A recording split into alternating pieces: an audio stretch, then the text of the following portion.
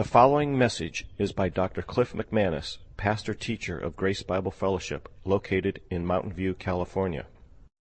All right, so let's go to, we're continuing on in 1 Corinthians 8. We're going through this epistle that the Apostle Paul wrote 2,000 years ago. And he wrote this to a church that he planted and pastored for a year and a half. And he corresponded with them as he had to leave and plant other churches. And they were probably, 5 to 7 years old as a church plant when Paul wrote this letter. They were mostly probably saved out of paganism because the city of Corinth was very pagan, not rooted in Old Testament scriptural truth, all kinds of ideologies and Roman gods and goddesses and Greek gods and goddesses and a lot of humanism and secularism, atheism, combination, just an eclectic hodgepodge of false religion that was not in accordance with the Bible. So people, as they heard the gospel, when Paul planted this church, got saved out of that background. So not only are they relatively new believers within that 7-year range, they also don't have a deep history of biblical knowledge. So there's a lot they don't know about the Old Testament. There's a lot they don't know about a biblical worldview. And as a result, when you're lacking biblical knowledge and revelation from God, that poses problems for you as you live day to day and face different trials in life. Because then you're confronted with a situation. So how do I deal with this now that I'm a Christian? How do I live, and what does God expect of me? Or sometimes we don't even think about what God expects of us in a certain situation, and then that gets us in trouble. And that was true of the Corinthians. So they were immature in terms of chronology and their age as believers, but they were also immature in terms of their behavior and attitudes, a lot of them. Paul said that at the beginning. We read that already. He said, you're carnal, you're babies, you're immature, you're self-centered. A lot of you, not all of you, but most of you, and this is causing problems in the church. It's causing division. It's causing arguments. It's causing a horrible testimony in the world in which you live. It's so bad that I'm hearing about this 200 miles away from people in Ephesus. This should not be. So he writes this letter as a corrective. 16 letters of a rebuke is what he's doing. This is not a love letter from your happy pastor. Now, Pastor John MacArthur, he's down in Southern California, and he's been pastoring for 40 plus years. And you say John MacArthur, and a lot of times you create reactions from people, either good ones or not so good ones, because of sometimes what he says publicly from the pulpit and how he exposits Scripture. But he was speaking at a pastor's conference 2 weeks ago that I went to, and he was talking about Jesus confronting the churches in Revelation. And Jesus was mad, and he's talking to churches, and he's talking to Christians. And John MacArthur made this concluding statement that kind of jolted me in my pew as I was in spitting range of the pulpit as he was saying it. He said, and here Jesus condemns the church, and he said, it is the job of every pastor to condemn the church. And I went, wow, really? Should I add that to my job description? But anyway, that's true of Paul, if you're honest. 16 chapters, he is rebuking the church that he planted. He is rebuking the church and the people that he loves. Because he loves the truth and he wants them to grow in the truth. So that's kind of the tenor of this book as we're reading it. So if you're going along like you're not getting the warm fuzzies from chapter to chapter, that has nothing to do with me if I'm teaching objectively and properly, because Paul doesn't have warm fuzzies. And so in chapter 8 through 11, actually 8, 9, and 10, this is a section that goes together. I already explained this. Paul's dealing with a specific issue and a problem in the church, and it was confusion the Corinthians had really about a religious issue that intersected with practical living. And that was verse 1. We already saw that. Chapter 8, verse 1. Here is the topic that covers the next 3 chapters in Corinthians. Now, concerning things sacrificed to idols. Now, concerning food that has been dedicated to an idol. Now, concerning meat that's been dedicated to a false god. So the Corinthians' question to Paul was, is it okay to eat meat that has been dedicated to a false pagan god? Which was very common in Paul's day. It was a pagan society. There were pagan temples everywhere. They were so common that there was public access and entrance to all these pagan temples, to all these pagan gods. It was a part of their life. It was in the fabric of their culture. You couldn't escape it. It was everywhere you turned. It's like going into Safeway and you're going through the checkout stand and you've got all these half pornographic magazines on every stand in every grocery market. That's just the way it is. It's part of culture. And that's the way it was for these Corinthians who were getting saved. And so in these temples, it was common they would sell meat in the temples. And there are basically 2 places you could buy meat in Paul's day in Corinth. You could buy it at just the public marketplace, like at Safeway. And there was no religion involved, but it was higher price. They jacked the prices up. If you wanted cheaper meat, you could go to a religious temple. Like you got a Costco card and they only let members in or whatever. And you can go there, but these were religious institutions, and that meat had been dedicated, prayed to a false god, but you could get it for cheaper. But for the Christian, a guy who came out of paganism and idol worship, and used to do that, and then becomes a Christian and realizes he was worshiping false gods, and he knew that was wrong and that was a sin, and now his whole life he used to eat the meat purchased in the temple, and now as a Christian it bothers his conscience. I can't buy meat in that temple anymore. I got to go to Safeway, where it's not religious. I'll have to pay the higher price because I can't eat that meat because it was prayed over by some false priest to Artemis, the false god. And I don't want to eat that meat. It's contaminated. It's full of demons. So that's what some Christians actually believe. There were other Christians who were called stronger Christians who realized, no, demons can't get inside of hamburger. And demons aren't going to go inside of you as a result of eating meat dedicated to an idol. As a matter of fact, idols are nothing. They're made out of stick and wood and other materials, and it's just a thing that man made, and it's not real. It's not a real God. As a matter of fact, there aren't any other gods except the one true God, and that's God the Father, the triune God, Father, Son, and Holy Spirit. That's the only God. And so stronger, more knowledgeable, doctrinally sound Christians in that area knew that even if there was hamburger that had been prayed to some false god and an idol, they knew it wasn't infected by demons or false gods. They could eat that hamburger anyway. They didn't care. It's just good ground beef. I can eat it anyway. I don't care who prayed over it or who killed the cow. And so this was a difference that was creating problems in the church for Corinth. And so Christians were being divisive and confused, and the stronger Christians were looking down their nose at weaker Christians who had a weak conscience about eating meats dedicated to an idol. And so Paul wants to address this issue. So a lot of people will summarize this section by saying chapter 8 deals with gray areas. I would say, yeah, it does. Or Christian liberties. Yeah, it does, but it's more than that. It's more technical than that. It's more detailed than that. There are specific nuances that play into that even more so. Because if you read chapter 8, 9, and 10 carefully, it's not just any gray area. This is really important. Because I listed about 25 potential gray areas for Christians 3 weeks ago. Like playing cards. Is it okay for Christians to play cards? Those kind of things. Is it okay for a Christian to own a Mercedes-Benz as opposed to a broken down VW? That's really spiritual. So those are potential gray areas, but that really isn't the point of emphasis for Paul. He's talking about a specific category of gray area. And it's gray areas that intersect with or have to do with religious influence somehow. Religious influence. So, and also it has to do, he's addressing Christians who used to be involved in this pagan religious practice and now have become Christians. So there is an experiential reality to the gray area. So there could be gray areas in our life that we have no experiential reality or experience with whatsoever. That's not what Paul's talking about. Here's an example. What I mean by the experiential reality of a gray area. Say there's a person in the church who doesn't like electric guitars or drums because he thinks they're of the world. Now, I've talked to some Christians over the years who actually believe that. Drums are of the world, electric guitars are of the world. And it bothers them that the church allows drums and electric guitar in the church. That's worldly, that's a compromise, that's not biblical. It bothers them terribly. And I've interacted with Christians at previous churches in trying to figure out their thinking that, and it's you shouldn't have your electric guitar or drums in this church because I'm the weaker brother, and it will offend me if you do. It'll bother my conscience. Well, that scenario doesn't apply to what Paul's talking about directly, chapters 8 through 10, for two reasons. There's no religious connotation whatsoever inherently with an electric guitar. Paul's talking about things that have to do with religious.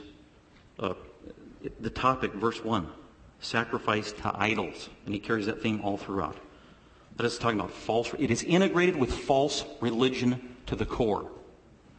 So if there's not a religious component at the core, It's not a clear, direct parallel. The second way that analogy isn't directly the same is the guy, some people I've talked to in particular who said they didn't like electric guitars and it bothered their conscience. They actually never played electric guitars. They weren't in a rock band in their previous saved life. They didn't do drugs while they played guitar. They just don't like the electric guitar. That is not a parallel to what Paul's talking about, because the person with the weak conscience in 1 Corinthians 8 through 10 actually practiced the very thing they have a weak conscience toward now as a believer. So those are two very significant differences. With that background, let's go ahead and look at 7 through 13. If you missed the sermon I did on verses 1 through 6, I think we've got one of those recorded, 1 through 6. We covered that for some background. So we're just going to pick up at verse 7. So there's two main points that I made out of this whole chapter. Last time we talked, we looked at point number 1, and that was the affirmation. In dealing with this problem issue, as Paul's trying to settle the issue, he's trying to be a judge. One of the roles actually of a pastor or elder is to be a judge. Really. And Paul's being a judge here. And so the first thing he does to solve the problem, first before not diagnosing the problem, and then solving the problem, and then making a recommendation, and then giving a decree as a good judge, before he does all that, he wants to find common ground. Bind their hearts in truth, make that the foundation, the baseline for believers, and then when we're all standing on the baseline of truth, we'll proceed from there. And so that's why I call verses 1 through 6 the affirmation. Paul is affirming truths they all share in common, whether you're a weak Christian, strong Christian, long-time Christian, short-time Christian. And he's establishing that foundation. So that's what he did in verses 1 through 6. And the main truth he was trying to establish was that monotheism, the existence of one God, is the main truth of Christianity. And that one God exists as Father, Son, and Holy Spirit. And He's the only God that exists. So if you are a Christian and you think there are other competing gods, lower gods, lesser gods, false gods, or if idols are real, get that out of your mind, because they aren't. There are no competing gods. There's only one God, period. Some of the Corinthians needed to hear that, because some of the Corinthians were still, even though they were Christians, were polytheistic in their thinking. They knew the true triune God, but they still had polytheistic tendencies, thinking that, well, those lesser false gods were actually real and could pop up in an idol and make a difference. So that was the baseline. That was the affirmation. Paul says, hey, let's get our theology proper straight on the triune God that we know and love and worship. We got to all get on the same page there. So that's what he did. Now he's going to transition from that affirmation of common ground in our knowledge to the admonition. So that's point number 2 in your outline today. The admonition. Paul is now going to give the only command in this chapter. That's significant. If you're doing a Bible study on 1 Corinthians 8, 1 through 13, and you want to break this thing down, one of the things you look for in passages when you're doing Bible study is, okay, where are the imperatives? Where are the commands? These are the things we need to do. There were no imperatives in the first 6 verses. The only imperative in this chapter is in verse 9. And it's kind of the focal point of this section, verses 7 through 13, so you might want to highlight that. Also, when you're doing a Bible study, you want to recognize key words that weave it together. Key words in verses 1 through 6 was knowledge or know, used 8 times. We talked about that already. But in 7 through 13, one of the key words is conscience. It's used in verse 7, 10, and 12. Conscience. So Paul's going to emphasize the conscience and how important that is for a believer. And here he's emphasizing, he's talking to the stronger Christian, trying to get them aware and be sensitive to the conscience of the weaker brother in Christ in your local church. That's the main thing we should take away today from this passage, is there's a command for me, and as a Christian, I need to be cognizant of all my brothers and sisters around me, and I need to be sensitive to their conscience and their religious, spiritual sensibilities, and from the past from which they came, and how my behavior and how my actions in specific gray areas impact their conscience. My liberty, the exercise of my liberties, does it cause them to stumble? Does it cause them to sin? Does it cause them to stumble up in their faith? That is the main issue. We don't live for self. We live towards one another and for one another. That is the Christian ethic, being other-oriented, not self-centered of individualism. So let's go ahead and look at 7 through 13. The admonition. What is Paul's admonition? Well, Paul rebukes wrong actions. He rebukes wrong actions of the stronger Christians in a particular area. And then I broke up verses 7 through 13 just kind of into three main points, and I'll give those each as I go. First, we'll look at verses 7 and 8 together. And like I said, the main word I'm going to use here to weave 7 through 13 together is conscience. And so kind of a subheading for 7 through 13 would be knowledge about the Bible. The strong Christian had knowledge, good doctrine, but he lacked love. He didn't care how his knowledge impacted believers who didn't have his knowledge. And so they were causing weaker believers to stumble. And so Paul concludes, no, it's not just about knowledge. It's not just about taking baby Hebrew and now you can aleph bait and you know those words. It's more than that. Knowledge is important, but it's not enough. Knowledge is important, but it's not sufficient. You need knowledge plus love. That's Christianity. That's the balance. And so with that in mind, that's the driving theme in verses 7 through 13. Knowledge and love must work together to do three things toward the strong believer as they think about the weaker brother. And it all has to do with their conscience. First is verses 7 and 8. Knowledge and love must work together so that we might be aware of the weak conscience. We need to be aware of the weak conscience of those in our midst on specific issues. So let's go ahead and look at verse 7 and 8. Before I look at verse 7 and 8, I want to run these by you. These are like real life scenarios that have to do with gray areas, Christian liberty, with those two components I talked about of religion involved somehow. False religious practice is weaved in, and also experience, being saved out of that false religion. And here are questions that I have entertained over the years as a pastor, and not just this church, but various churches, where I was posed with this dilemma, and I was supposed to give counsel on this question. And also, some of these kind of have played at different times in my own life as a Christian.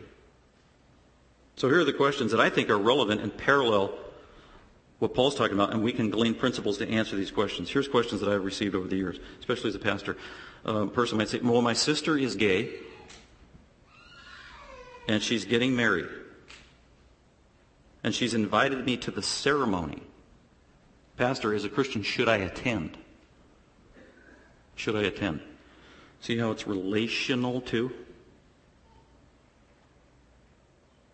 Here's another one. My brother is gay, and he's invited me and the family to the Thanksgiving dinner that he's hosting at his house. Pastor, as a Christian, should I attend Thanksgiving at my gay brother's house? Another one. My neighbors are Mormons, different religion. They have kids, same age as my kids. Should I let my kids play with their kids, even though they're a different religion? My neighbors are Catholic. I'm Protestant. But my neighbors are really nice. My Catholic neighbors, they're very nice, and their kids are nice. Our kids are friends. They play together. The Catholic family that we're friends with, they've invited us to the baptism of their new week-old baby. Should I attend the baptism at their church, even though I'm not a Catholic and I don't go to that church? Here's another one. I'm developing some good rapport with colleagues at work. I've been invited to the office New Year's Eve party at a dance club and bar downtown. Should I attend? Everybody in the office is going, and I am kind of expected to be there. Another one. My aunt and uncle are hosting Christmas dinner. They're Catholic, and they pray to Mary before the meal. And throughout their house, they have statues of the saints and of Mary. And I'm Protestant. I'm not Catholic. Should I attend this Christmas dinner? Here's another one. Can I send my kids to a Catholic high school? I'm not Catholic. I'm Protestant. Is that a compromise? Or should I send my kids to a Catholic college? You go to GBF, Grace Bible Fellowship, Evangelical Church. Should you be sending your kids to a Catholic school, to Notre Dame, to locally here, Santa Clara? Those are issues that come up that Christians got to think through, or maybe it's elementary Catholic school. Some Christians would say, absolutely not. You don't send your kids to a Catholic school. They'll pollute you. Send them to a real Christian school like UCLA. That was a joke. Or don't send them to a Catholic school, send them to the pagan university. That'd be better. Really? So Christians have those dialogues and debates, and it can get really passionate and emotional because this is where we live. You're talking about our children and how they're educated. So those are real life scenarios we have to deal with. Paul's going to give us principles to think through, pray through, and answer those kind of very difficult questions. Sometimes in the discussions that I've had with Christians on both sides of the fence of the answers to these questions, like the stronger Christians might say, sure, you can go to the bar in the dance club at New Year's Eve. Psh, why not? And then literally Christians, their argument, well, Jesus, he had dinner with sinners. You eat with sinners? I mean, yeah, that's true. You can't deny that. So you're thinking, oh, that's the biblical principle. Well, that's not the whole biblical principle. Because here's an important corollary to that truth. Jesus never ate dinner with sinners or sinners' places on the sinners' conditions. Jesus always ate dinner with sinners on Jesus' conditions and terms. Always. That's a huge difference. It's not just a free-for-all, do whatever you want, and cave into all the convictions and things that sinners do. So if you go through the Gospels and look at every time Jesus had dinner with a sinner, you will note who was in charge, who was laying down parameters, who was laying down the guidelines, who was dictating the terms. I'll give you one example in the Gospel of Luke, chapter 19, where Jesus was coming into Jericho, and there was Zacchaeus, who was a wee little man was he, wanted to see Jesus, so he climbed up a sycamore tree, and he was a tax collector. It says in the passage he was a sinner. He was not saved. He was a compromiser. He was a traitor to his people. He was a traitor to his country. He was greedy. He was a thief. He ripped people off. He bilked them for a living and became incredibly wealthy as a result. He was rich because he stole people's money. And he was a tax collector. And in Israel, tax collectors were outcasts of society from Jews. They just saw them as the ultimate compromisers. We want nothing to do with tax collectors, be it Zacchaeus or Matthew, who was known as Levi before he got saved. So he is the consummate sinner. I mean, a tax collector was considered worse than a prostitute. And so here's Zacchaeus, the thief, the conniving, self-centered, bilking thief, sees Jesus coming into town. He's heard about Jesus. This is the end of Jesus' ministry. And he wants to see Jesus because he's intrigued. Who's this Jesus guy? Maybe I can get a miracle. Who knows what his motive was? And then Jesus comes up and he sees, there's throngs of crowds all over the place. And it just says that Jesus put his eyes on Zacchaeus and he said, Zacchaeus, you come down right here. And then they were going to have dinner together, but Jesus was the one that set the time and the place. Zacchaeus, we are having dinner at your house. See, Jesus is dictating the terms. And the time. And we're doing it today. Jesus is in charge. Now, Zacchaeus, being the immoral man that he was across the board, probably when he got together with his buddies and had dinner, who knows if it was probably a lot of drinking, a lot of drunkenness, a lot of immorality probably. That was probably a typical time together with Zacchaeus and his buddies. So if Jesus were just going to have dinner with Zacchaeus while Zacchaeus had his normal dinner, there would have been a lot of immorality going on. That wasn't the case with Jesus. It's going to be dinner on his terms. And the passage goes on to say that when people heard about it, so Jesus went to Zacchaeus' house. And when people heard about it, they, oh my, can you believe Jesus is having dinner with Zacchaeus, the sinner? How dare he? I thought he was a prophet. I thought he was a holy man. How dare he commiserate with evil people like Zacchaeus? He's got the cooties.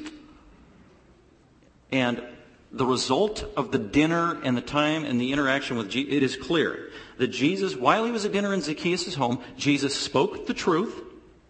He gave the gospel. We know he had to verbalize the gospel because it says that Zacchaeus got saved in his house. And you can't get saved apart from hearing the gospel of Jesus Christ. So we know what happened over dinner. Who was dictating the conversation and everything about the conversation. So yes, Jesus had dinner with sinners, but Jesus dictated the terms. And that's a good principle for us as believers. If we're going to interface with unbelievers, we don't just let them do everything, and we don't just cave into every compromise and sinful thing they lay before us, and we're just a doormat. Because Jesus never did that. So I just challenge you to go through all the times Jesus had dinner interactions with people, and you see, Jesus was not going to compromise on holiness or truth.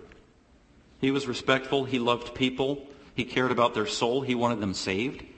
But he cared about the truth and stood for the truth. So that's a very important principle. And then also, Jesus was a friend of sinners. Yeah, he was.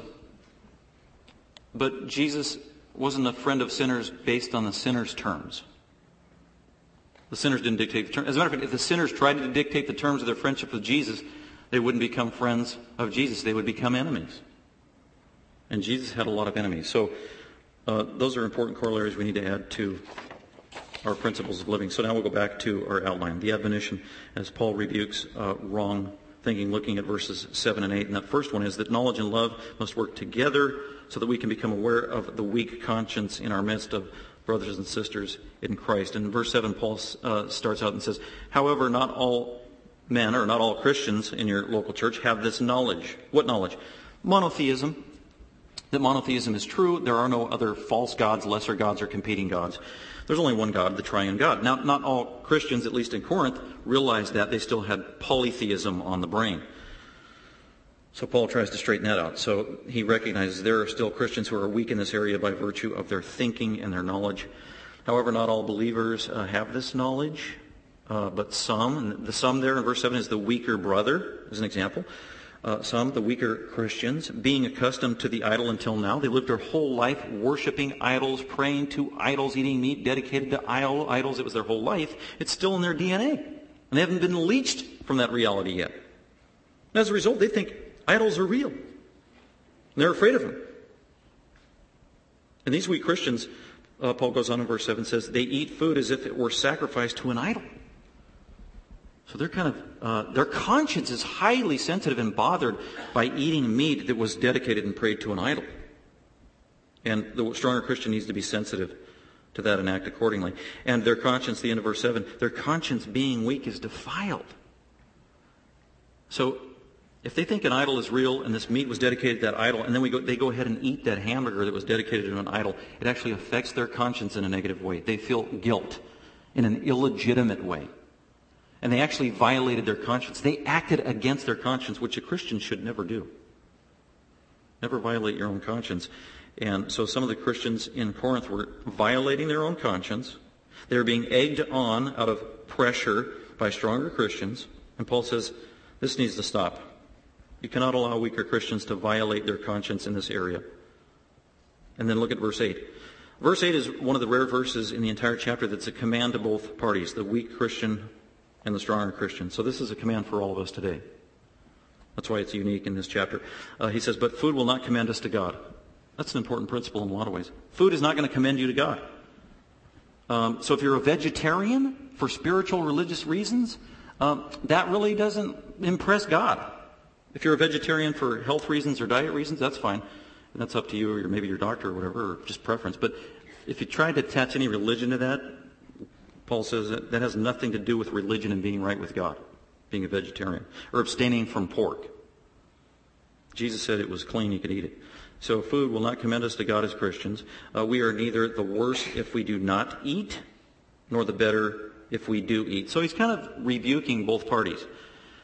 Weaker Christian, if you abstain from certain meats, you're not more spiritual. And you stronger Christians, boasting in your knowledge because you have the liberty and the freedom to eat this meat dedicated to an idol because you know that idols aren't real, God isn't impressed with you either. Because food has nothing to do with it, with true spirituality and religion. So, knowledge and love must work together to be aware of the weak conscience. Now, the second point under that heading is verse 9 through 11. Let's look at that. Knowledge and love must work together to honor the weak conscience. And that's verse 9. This is the only imperative in the chapter. He says, but take care. Watch out. Take care. This is the command. This is to the stronger Christian. This is the Christian who doesn't have a weak conscience in this area. Take care so that this liberty of yours, this freedom you have in Christ, and when you practice it and when you employ it, make sure that it does not somehow become a stumbling block to the weaker Christian in your midst. In other words, refrain from your liberty if you must.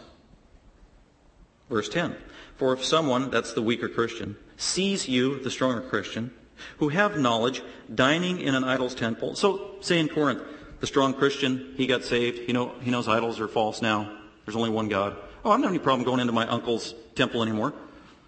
My uncle's still a pagan, and he's got good meat in there, and he's got a good butcher, and he's got leftovers. I'm going to go get meat from my uncle, and as a matter of fact, I'll sit down at the table and eat my burger in there. And then a fellow believer from the Corinthian church goes by and sees the strong Christian in the temple eating the meat that was dedicated to an idol, and that could have a lot of impact in various ways on the weaker Christian who thinks that idols are real and meat can be poisoned by demons. And so the weak Christian could think a lot of things that aren't consistent with truth.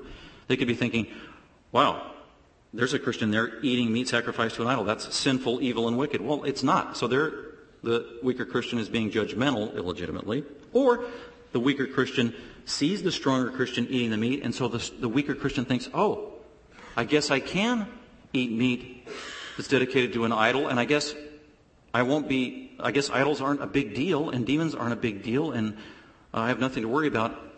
When in actuality, if they begin to go to the temple and interface with false religion and idols, they might be drawn back into their old ways of religious practice. That'd be like somebody who used to be an alcoholic, saying, oh, okay, I can go to the bar, but in light of your past life, you might get sucked back into that evil practice. And so that's what Paul's trying to guard against here, and that's what's going on here.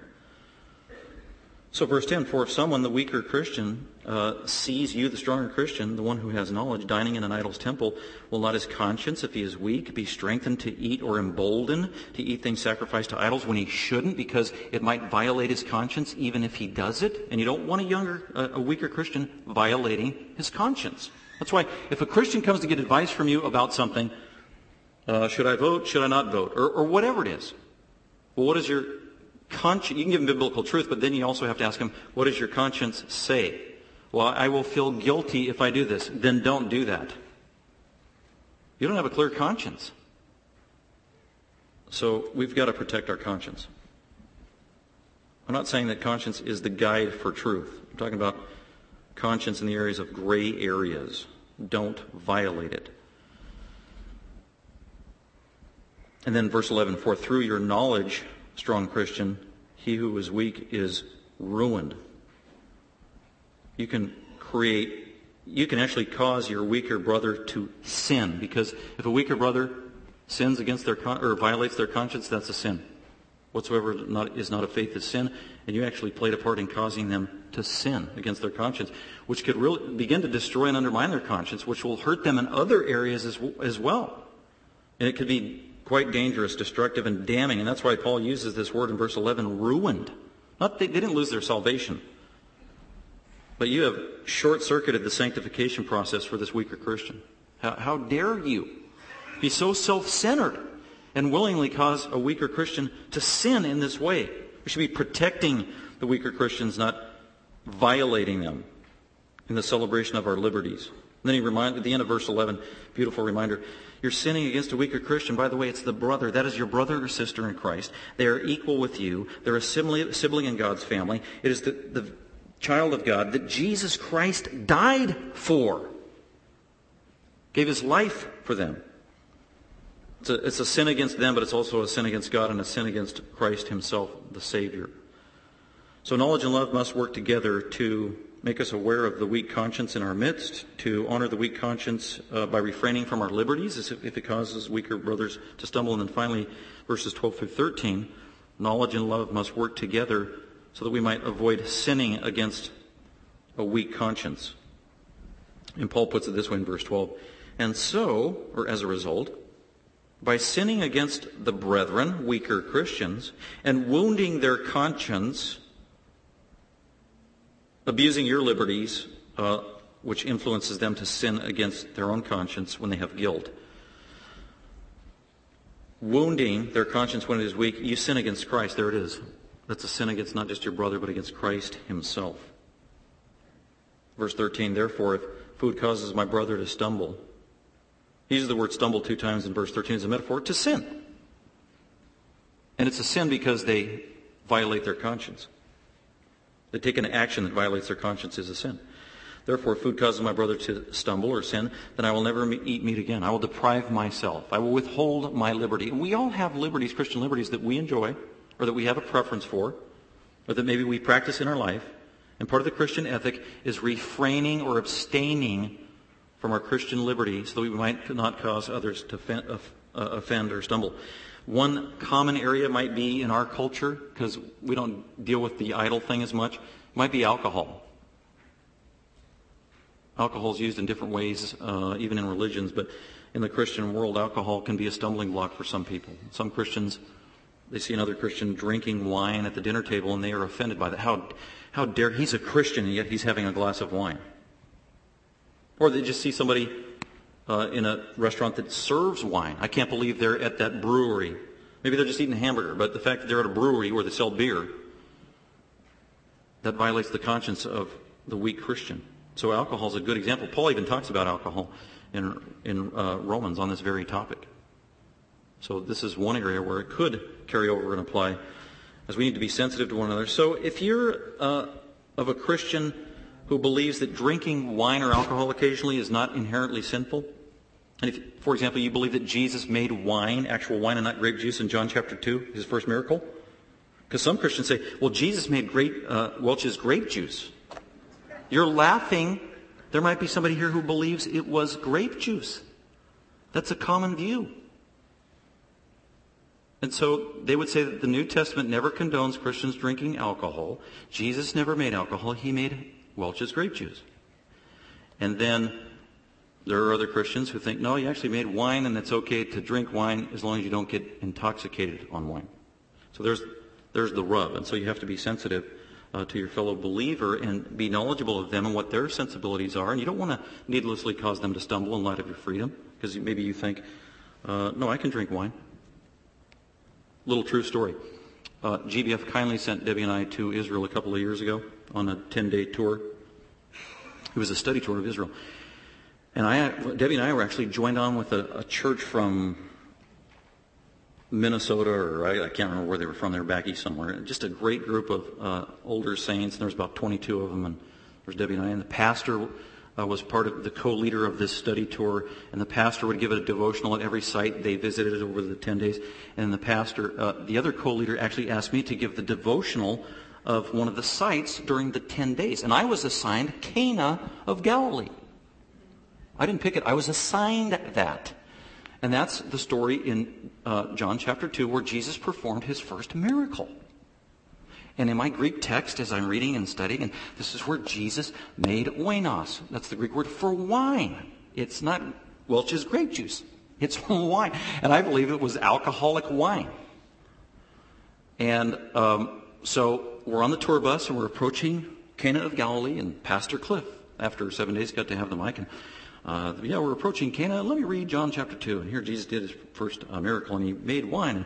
And I began to say, this was actually wine and not grape juice. And it probably had alcohol in it, and which shows that Jesus didn't condemn drinking alcohol all the time, but condemned intoxication and drunkenness and in other ways. But there are some churches that teach that Jesus made grape juice, and they actually believe that, and they think that you should never even touch alcohol or a drip of it if you're a true Christian, and that would be sinful if you did. And prayed and gave my devotion. Then I sat down, and then the pastor guy got up and he took the microphone and he said, and he followed up. He wanted to rebut my devotion. Because he said, well, actually, as you all know, our church condemns the drinking of alcohol. And as you all know, we believe that Jesus made grape juice and not wine. And as you all know, and I was slooped down into on the bus chair, and I'm down on the floor, and Debbie's like, where are you going? As she pulls me from out under the seat. That was embarrassing. But anyway, it was a great example. Boy, I didn't know my audience. And woo, I probably did some offending that day. So Debbie and I that night, we had a glass of wine, and we said, no, I'm just kidding.